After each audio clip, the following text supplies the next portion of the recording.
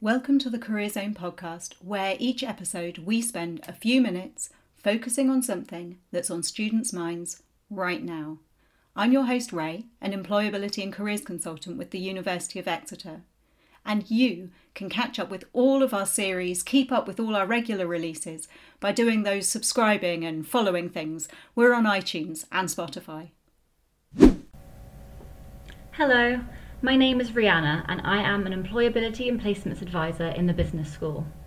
In the past, I have worked with a number of international and study abroad teams at the university and have seen the transformation students go through when they hone in on certain skill sets. In this podcast, I'm going to be speaking about intercultural communication or cultural competency skills. If you think about what culture or your culture means to you, what comes up? An object, an experience, your language perhaps? Culture is a set of norms, patterns or ideas adopted by groups of people or society. Having skills in communicating across different cultures isn't only important if you want to work abroad, but also for everyone undertaking a placement, work experience, internship or graduate role. These skills make you stand out from a crowd and enable you to work with people from all walks of life with a variety of backgrounds. So, what is an intercultural communication skill? A transferable cultural skill learnt in one environment and able to use in another, for example, for you to apply in the workplace. Why are they useful? Understandably, the ability to work with people from all walks of life and backgrounds broadens the number of teams, companies, and countries you can work in. The QS Global Employer Survey found that employers everywhere are citing collaboration, teamwork, and problem solving as some of the top skills they look for when recruiting. Now, let's give you some top tips on how to be an effective intercultural communicator. Firstly, be open-minded and understand that everyone you meet has been shaped by different experiences. Observe people and your surroundings when you travel. There is a lot to be learnt from different cultures and backgrounds. Pay attention to body language and non-verbal communication.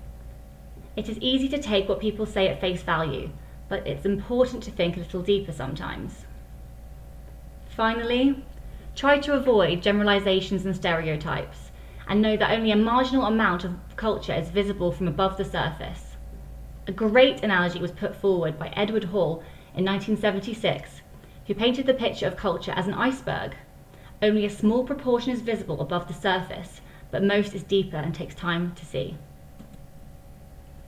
If you are able to build relationships and communicate with everyone without prejudices, no matter their background, you will be an asset to any team, and this is very attractive to employers. It will also help you at university when working academically in small groups, or in any extracurricular circles you are in, as you will be able to communicate more empathetically.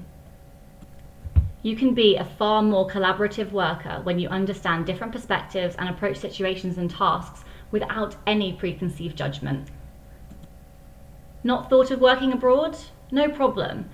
With so many more placements offering remote or flexible working, you could work in a global team with offices worldwide or a company abroad from home, allowing you to develop these skills even without travelling the distance. We run a number of intercultural communication workshops through the academic year that we would encourage you to get involved in.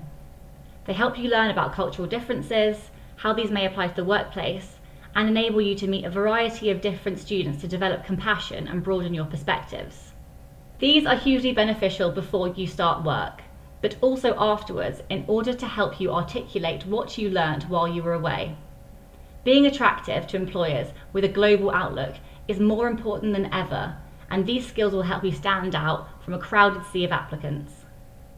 Remember that on top of this, we have a number of resources available online, and you can always email us or arrange an appointment with us to discuss your employability further. So now it's over to you. Whether you're still looking for a role, currently working, or reflecting upon past experiences, there are so many different workshops, opportunities, and sessions to involve yourself in to best prepare you for your future. Thanks for listening. This was the Career Zone podcast, brought to you by the University of Exeter Career Zone. You can find this series on iTunes and Spotify, so do subscribe and follow us to keep up with our regular releases. And we would love to hear from you, so if there is something on your mind, then share your thoughts or questions on Instagram at UOE Career Zone or at UOE Cornwall Career Zone, or Twitter at UOE Careers. #Career Zone Podcast, and we'll follow up in one of the next episodes. Finally, of course, you can find out more information about all the support we offer at exeter.ac.uk/careers.